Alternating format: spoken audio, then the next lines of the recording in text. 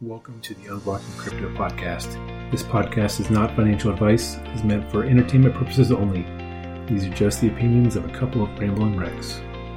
Welcome back to episode number 67 of Unblocking Crypto. Al, great to see you as always. Good to see you, Jason. I think the important thing to talk about that just is somewhat hot off the wire was the SEC's response to Coinbase after Coinbase gave them 10 days. And the short version was SEC pretty much came back and told Coinbase, no, they weren't going to respond. Great response. Thanks for the guidance. Yeah. So they said they still, this is a very complicated issue and they're going to take their time. Shocker. I'm not surprised, right? I mean, this is what they've been doing the entire time, not doing anything. But it is definitely frustrating. Yeah, listening to Gary Gensler talk in that committee hearing a few weeks ago, where they'd ask him a question and he'd just dance around it. You know, they're either just not prepared to do anything, or they're just kicking the can down the road. I think Stanley Druckenmiller had a thing where he spoke about Bitcoin in the U.S., and he said the regulatory environment is so unclear and shaky, and that with the expectation that it's going to go against you if you're into Bitcoin, that it's kind of driving things away or suppressing Bitcoin and development in the U.S. The SEC basically said, yeah, he's right. Like we're not ready for this. Why aren't they just ready? Why don't they get ready? Bitcoin hasn't changed in 13 years. Yeah, well, so they've been really busy. They just won a case against Library, LBRY, and probably nobody has even heard of this company, right? I mean, they made a little bit of money in selling a security, according to the SEC. They were initially, the SEC was requesting, I think, $22 million as a fine from Library, and they've now changed that to $111,000 as a fine, which Library pretty much came out and said with the cost of litigation and the SEC fine, they're pretty much going to have to shut the doors. So all the SEC did was kill this one little project, and they have yet to come up with any sort of regulation for the rest of the industry. So This will be something they go and promote, saying that they're making the world safer for everybody, and nobody's heard of Library or has probably dealt with it. And you have Celsius and Voyager and everything else going on in the world, and the SEC, I don't know what the hell's going on. I mean, the FTX is supposed to be happening in October. Are they preparing for that? I have no idea. No, the SEC haven't giving themselves a victory like that with $111,000 fine instead of actually tackling Coinbase, which has, I mean, there's got to be several million retail investors tied in between stockholders, people who hold ETFs that have stock, and then people that hold crypto within Coinbase. So you're talking about millions of people to protect on one side, and then maybe 1,000 or two. I don't know how many people are in Library that I've never heard of. So yeah, it's like when the NCAA goes after small schools and smashes them with penalties for like paying players or something or getting small benefits, and they just ignore the football factories that are like throwing thousands or tens of thousands of dollars in people's pockets before the NIL, before the NCAA actually lost all their control.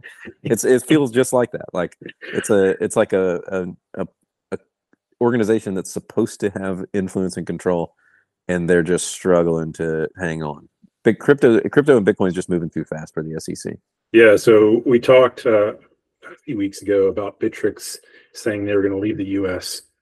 And after they came out and said that, the SEC sent a Wells notice to him saying this is going to be a problem. So Bittrex just filed for Chapter 11 in the U.S. and said, screw it, we're done.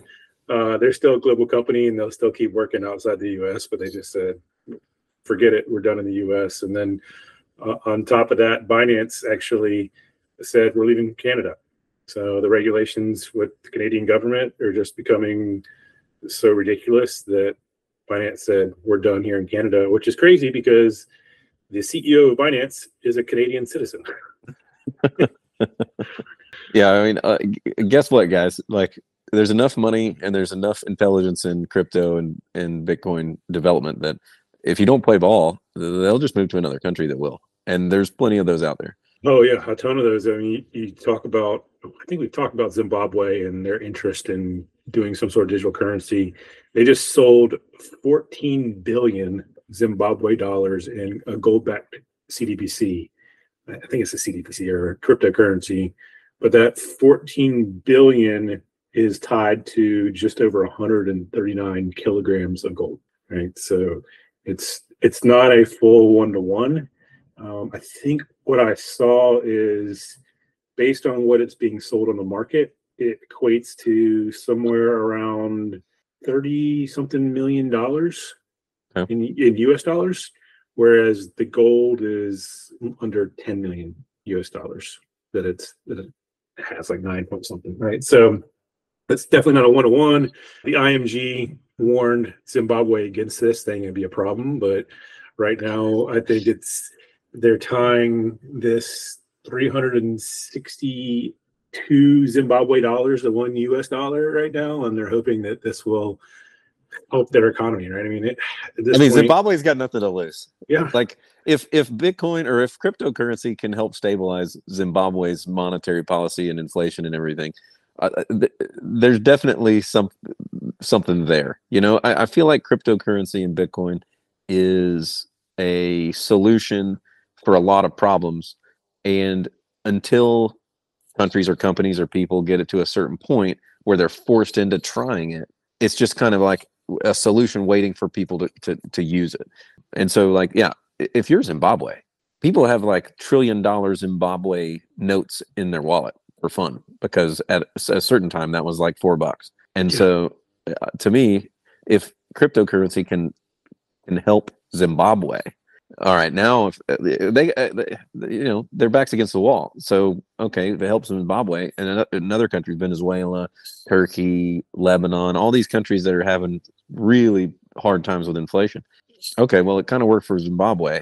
Let's do better than they did, right? Like let Zimbabwe can be their own sandbox, and then the next country can try something else. But yeah, it kind of stinks that as a country, when you make the decision to try something that might help your country out, that you got to swim upstream against the IMF and all of these agencies in the United States, like El Salvador. There's U.S. legislation that's being proposed to monitor El Salvador's Bitcoin experience.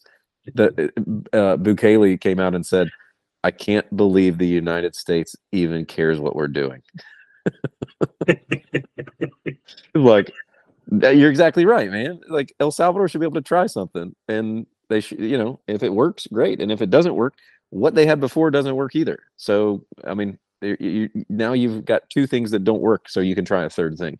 But until you give it a real shot, you don't know if it's going to work or not. Yeah. So speaking of giving it a shot, Florida was in the news here recently. I don't know if you saw DeSantis just passed a bill to ban CDBCs in Florida. I saw that. I don't know how that works, but yeah, well, I'm interested to see how that happens. But the other thing that was really intriguing, Kathy Wood came out and said that there are rumors being discussed that Florida is trying to work with the banks to allow crypto companies to exist in Florida. And if that happens and they become kind of the first state that really focuses on letting all this happen, that could be a huge boom for their economy.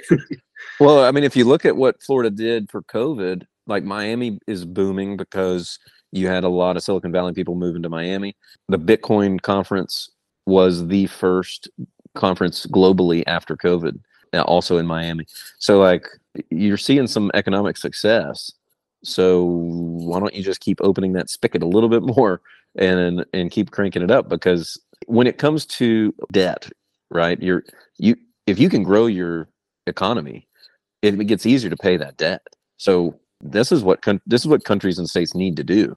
And you know, Florida, Texas were big winners in this whole COVID, you know, flight from tyranny and state control out of California and New York. So, you know, once they get a little taste of that success, that it's real easy to be like, yep, that's who we are. We are like a state for, you know, pro freedom, pro progress. Let's let it keep happening.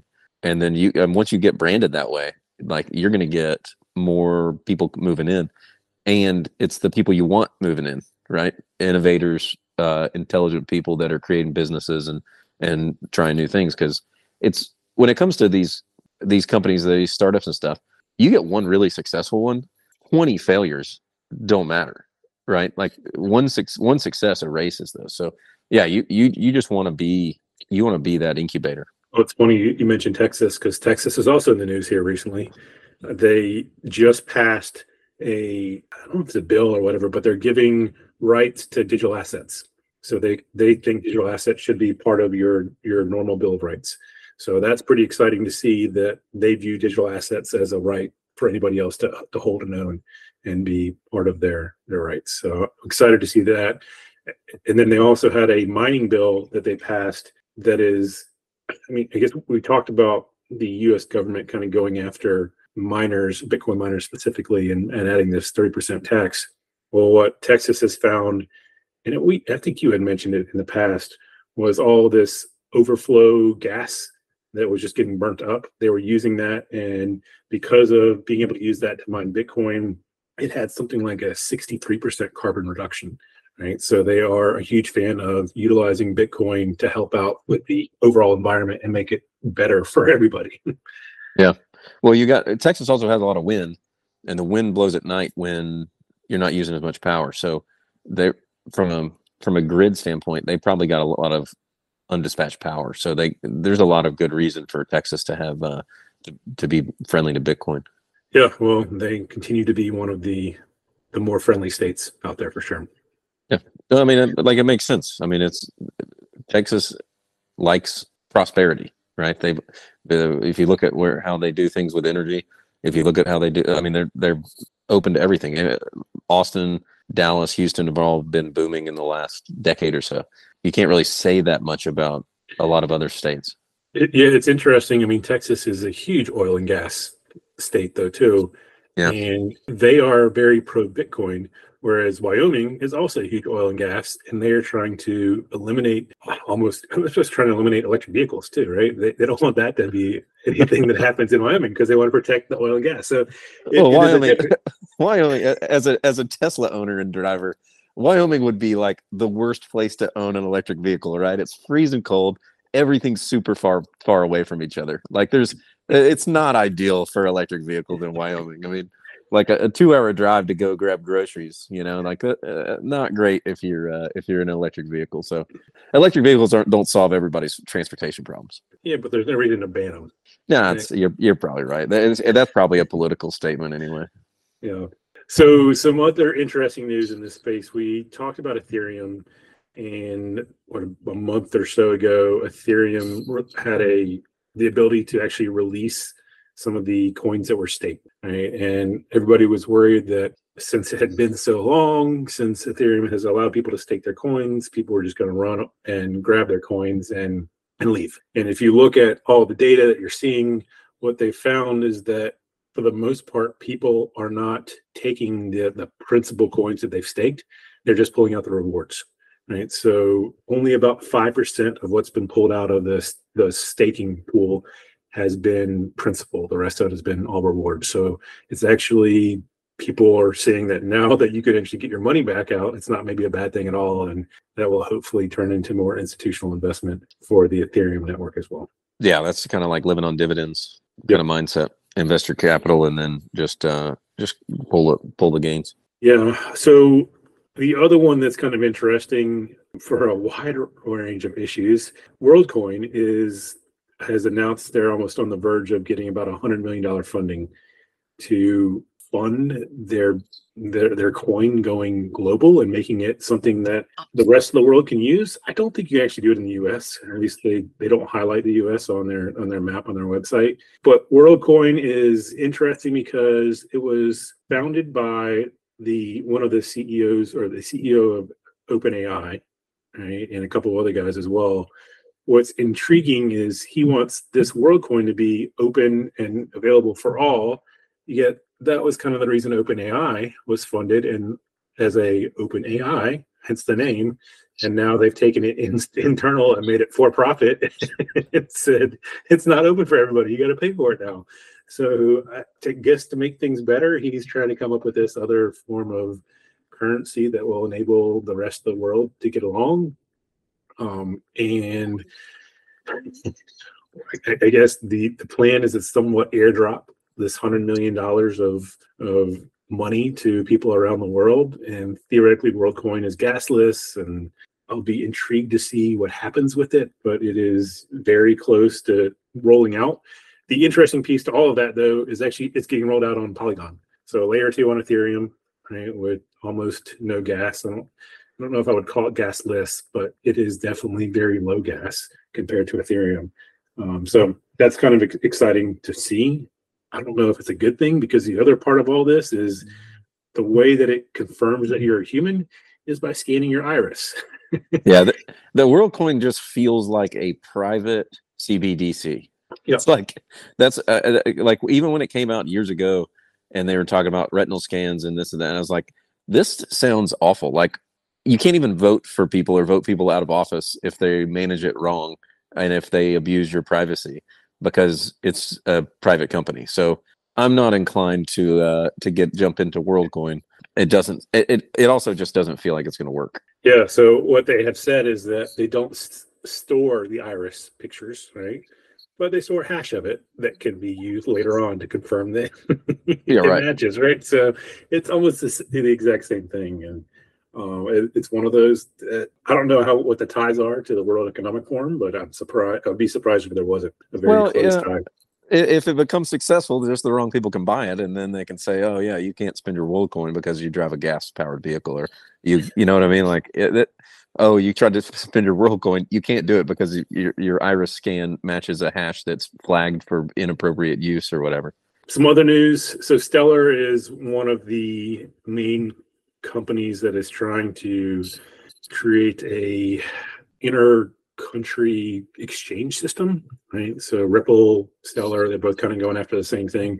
They just announced their new version of payments called Decaf, and they're partnering with MoneyGram, right? So a pretty large player in the regular space today, and it'll be intriguing to see how this turns into a project that people continue to use on Web3, or if it is something that it's more smoke and mirrors and it's just kind of an announcement and nobody's actually going to use it. But that'll be interesting to see how that goes, because MoneyGram is like a profitable company, Western Union competitor, and the crypto inter-country transfers are super cheap relative to the fees that they see.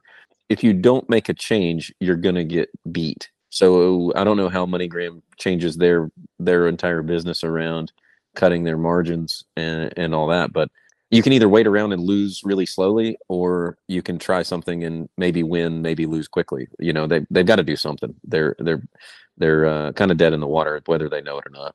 Yeah, with the goal being transaction speeds that happen in seconds and for pennies, that will literally change the game in that space of people sending money around the world, right? So and right to their phones. Yeah. Instead of having to go to the MoneyGram counter, 30 miles away to get cash. Yeah, so it's exciting to see.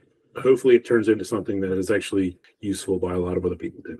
Yeah. I mean, that goes along with the Zimbabwe stuff, that crypto can solve problems. You just need to go do it, and it's good. Like MoneyGram doesn't.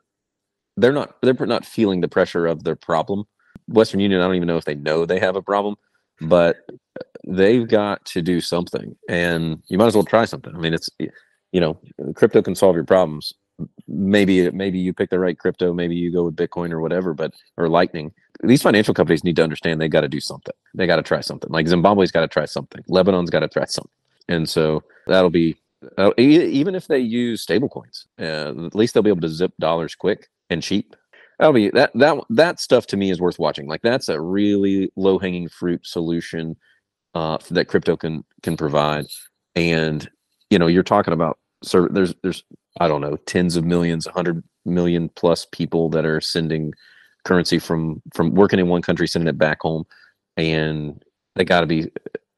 It'd be great to be able to send for those folks to send $50 for a nickel instead of having to spend, save up and wait to spend $200 so that they don't have to pay like a $10 service charge to send $50, right? So, like I think that's the customer base would really want it. So companies, there's a demand, so companies should probably meet it.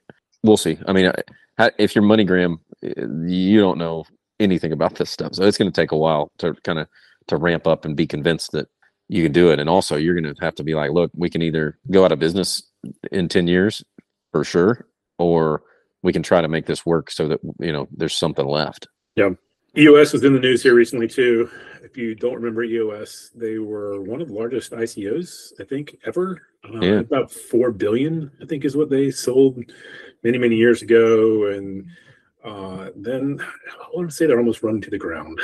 The people that were running it just took it the wrong direction.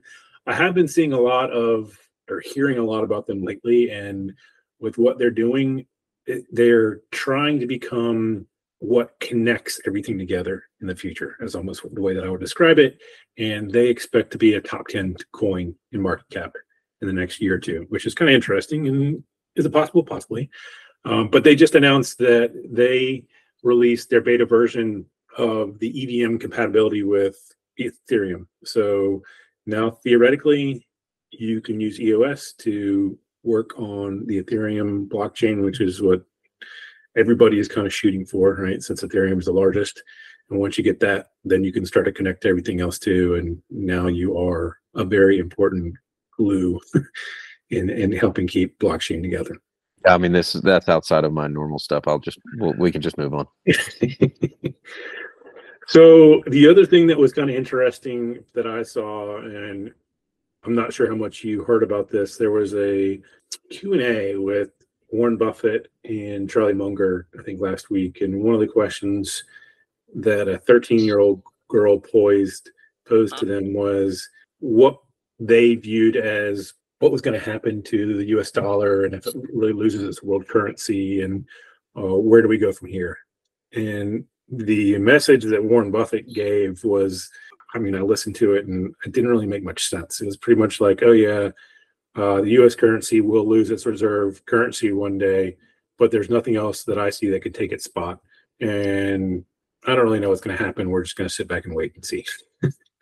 Well, when you're that old, yeah, let's sit back and wait, man. Maybe it'll take 10 years. I'll be dead by the time that happens. Exactly. Yeah. So Michael Saylor was on a podcast with somebody and they asked him about it, and he pretty much slammed Warren Buffett and Charlie Munger. And he's like, I mean, they sat there and said, you can ask me financial advice and I'll give you some answers. And he was like, man, they don't even give the possibility of Bitcoin being an answer or a concept that is something they could look at. They've already said it's rat poison and there's no reason to ever look at it.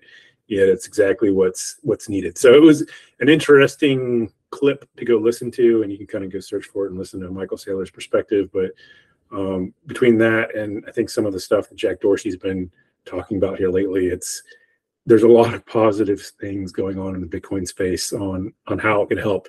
Now, we talked earlier, Bitcoin probably isn't at the point yet where it's big enough to become a reserve currency, but the reserve currency isn't going to happen. The new reserve currency isn't going to happen next week or probably even next month. I mean, we're looking at years or a decade or more down the road. And by that time, there could be a possibility. Right? Yeah. Yeah. I mean, that's the problem with a 13-year-old asking a 90-year-old about projecting things into the future. Like, the 90-year-old's never going to see the US dollar lose reserve currency status. The 13-year-old has got a real good shot at seeing it in her lifetime.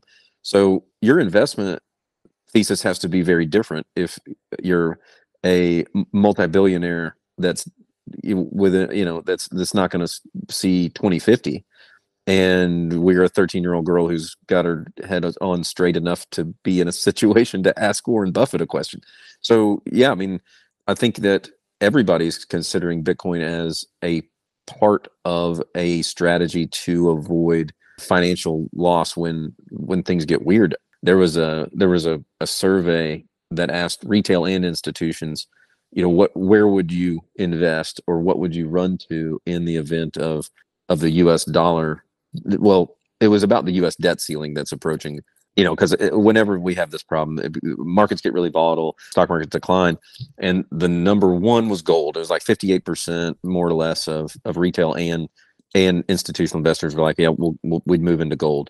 Second was U.S. Treasuries, which made no sense to me because you're talking about, the U.S. potentially defaulting on its obligations, which are U.S. Treasury. So I didn't understand why people would go to that. And that was like 14%.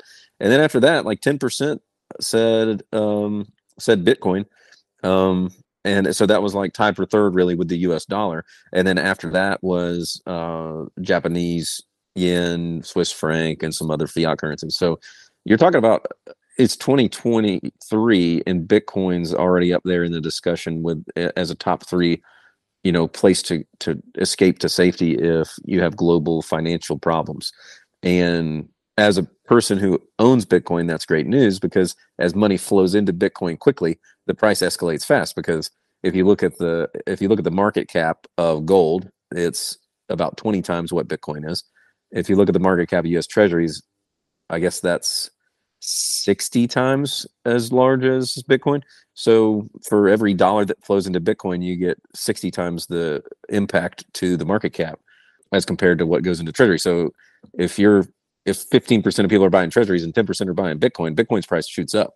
So that's, that Bitcoin's being strongly considered as a place to go if global currencies start to have problems. And for that 13-year-old girl, she needs to consider that, right? Even if it's just a couple, even if she has $1,000, she needs to consider like $100 going into Bitcoin if she's concerned about the US dollar collapse and things like that. For the 90-year-old, yeah, who cares? You got a billionaire. You're not going to run out of money, Warren Buffett. Like, it doesn't matter what he does. So yeah, I think it's wildly unfair to that girl to not get a comprehensive response from somebody who's thinking about her situation and not theirs. And I think the older you are, just the less inclined you are to look at Bitcoin as a serious investment.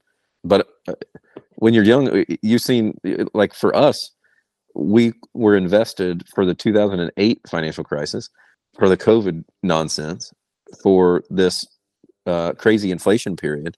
And so, yeah, it's like you're looking at everything. Everybody's mind should be totally wide open to investments right now, because we've seen real estate go up and down, which for people who are older, they see real estate basically just go up. Their real estate investment dip was a small dip. For us, like, it took 10 years for my first house to break even from where I bought it to where I sold it. So that's a huge difference. Whereas if you started buying real estate in the 70s, oh, who cares, man? My real estate's up 700%, even with a small dip from '08. So, your age does impact what you should be investing in. And I think that Warren Buffett should be giving advice based on that, and not discount, like, not just saying, oh, if it's not the US dollar, it's nothing. Like, guess what? If it's not the US dollar, everybody's going to be competing to be the world reserve currency. And China's definitely going to try to do it. But it'll probably, for a period of time, it's going to be multiple different assets. And eventually some of them will shake to the top. So yeah, I think that's bad advice.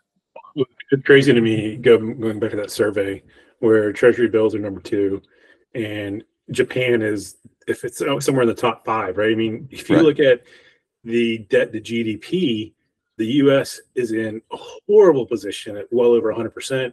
Japan is like 2x. Way worse. Right? Yeah. So, like, well, how does Japan even come into the mix of being something that you look at? I mean, that amazes me. And I think it goes back to just education with all this stuff in general. And for the most part, the general public has kind of buried their head in the sand and not tried to learn it. And I know I have a link in the show notes that if you want to go learn about Bitcoin specifically or crypto in general, go do that. Go find a way to start doing your own research on crypto so you can understand.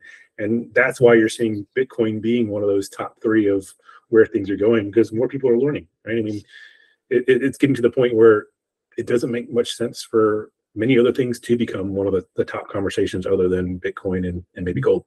Yeah. And you can tell it's just momentum, right? It's like all these investors that have all this experience, they always fall back on gold and treasuries and the US dollar.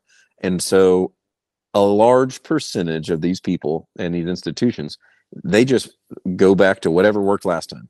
And that's great if everything's the same as it was last time. But if it's different, if the US dollar loses global reserve currency, or if the US defaults on its obligations, it's not the same as it was last time, and treasuries are crap. right? And even in 2020 and 2021, everybody's, like treasuries are 0.5%, 1%. Banks are still buying treasuries, right? Because it's the zero risk way of doing it.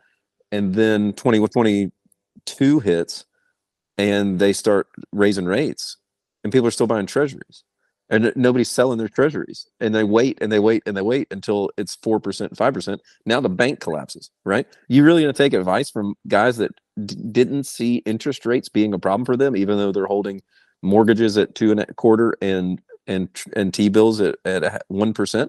Like, guess what? They're not good at investing money.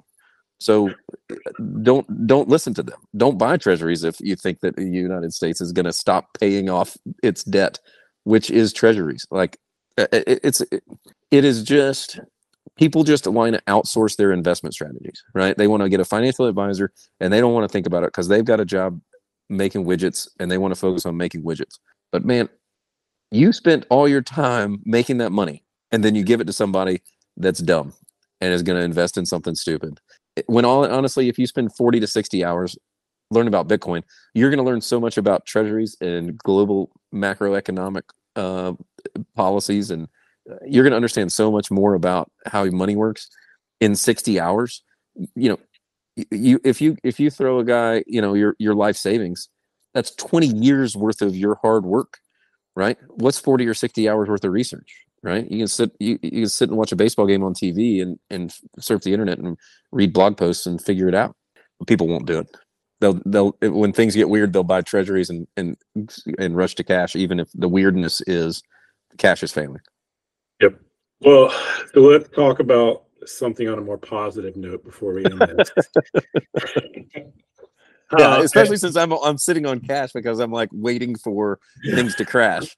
So it's like, yeah, okay, I'm a dummy too. Like, yeah. So going back to looking at the future, one of the things that I think people are going to start to see, and I know I've been a big proponent of NFTs in the past. There is a new form of NFT that I think we'll start to see in the near future called an XNFT. I don't even know if you've heard much about this, Al, but nope. What you have today is pretty much an NFT that is a token, right? And the XNFT, what it changes is it allows you to run an application from your wallet. So it's adding some smart contract type capabilities into the NFTs, which enables it to do a little bit more and interact a little bit more with the system. So the problem with this is it's still pretty new and nobody really understands it very well. And there is yet to be anybody that's released anything from an NFT perspective. But an example of how this could be used, since some of us probably have a lot of experience on this, is Netflix, right? If Netflix gave everybody an X NFT where you would have to run Netflix from that NFT, that would reduce one, that would give you access to your Netflix, but it would reduce the amount of password sharing that Netflix has, right? So they constantly are saying that they're going to start cracking down on all this password sharing. But if you had to have this X NFT in your wallet, and if you wanted to watch Netflix and you wanted somebody else to watch it, you have to transfer your X NFT, then all of a sudden you're giving up the capability of doing that versus you owning it and running it directly from your wallet. So interesting concept, still a little ways from becoming, let's say, reality, because I think people are still trying to figure out how to utilize it, but it is that next generation of NFTs that will hopefully enable even more from an NFT space. Yeah, so, that's interesting. Yeah, so something to keep on everybody's radar, and as I continue to find out more, I'll definitely pass it along. But it's exciting to see that NFTs are actually improving as well. Yeah, I mean, like, I like the ones that have a real world application. Like here's the problem; it can be solved with this solution, right? Like you talked about EOS connecting with Ether, and that just sounds like a computer science experiment where it's like, hey, can we connect this thing to that thing? Like, it's not like a concrete problem to solve, but Netflix would pay decent money to say, hey, look, we want it for every paid user. We want to distribute 3 XNFTs. They can share those 3 with whoever they want because that's what they've got. But they can never log in more than 3 times, or 3 different entities can't log in. More than 3 can't log in at any time. And if they do, then they have to pass them around. Because like, okay, for $10.99 a month, you get 3 people can log in. Like that's the deal. But when you're sharing passwords and stuff, it's real tough to monitor how many people are logging in and all that. So to me, that there's a problem there. It sounds like there might be a solution. So it's got a shot. And then it could possibly help out a lot from a security perspective, right? So instead of having to log into something and verify it, you're running that application directly from the NFT, and you don't have to worry so much about a third party because it's running from that NFT, right? So it could make things a lot easier. I mean, you've heard about some of the Bored Ape Yacht Club owners losing their NFTs because they interacted with the wrong thing or pressed the wrong button. This changes all of that, right? So there is no third party that they have to go interact with. They just do everything out of the X NFT. So, yeah. So quick story. I was on a vacation, and on my Uber ride home, I left my phone in the Uber. And so I didn't have a laptop. I didn't have my phone. I had nothing. So I was borrowing my friend's phone. And so I was like trying to log into Uber while I had like 2-factor authentication on the Uber app. So like I couldn't log into my email because I had 2-factor authentication on my email. So I was just locked out of everything. And so whenever I'm like, yeah, okay, XNFT sounds great. You'd have it on your phone and run an application. It's like, you leave your phone in that Uber and you're toast, man. Like you can't do anything. I ended up having to find my iPhone with my buddy's iPhone and tracking it down. It was a wild ride to get my phone back, because I was locked out of everything, because I needed to be able to check my email, or I needed to have Google Authenticator. I needed to have something that was on my phone, and I didn't have my phone. So that's something that now I'm thinking about. Like, it's great when everything's on your phone. It's so easy, man. It's like, open the app. You leave your phone in that Uber, man. All of that starts working against you really quickly. Lots of things to think about, for sure. Yeah. Well, maybe you can get the new Solana phone that just came out. Oh, yeah? Does it work 92% of the time? Well, it works, but it just doesn't connect to the Solana. All right. Well, that's all that I had. Anything else on your end? No, I think that's good. Awesome. We'll talk again next week. Thanks, Al. All right. Sounds good, Jason.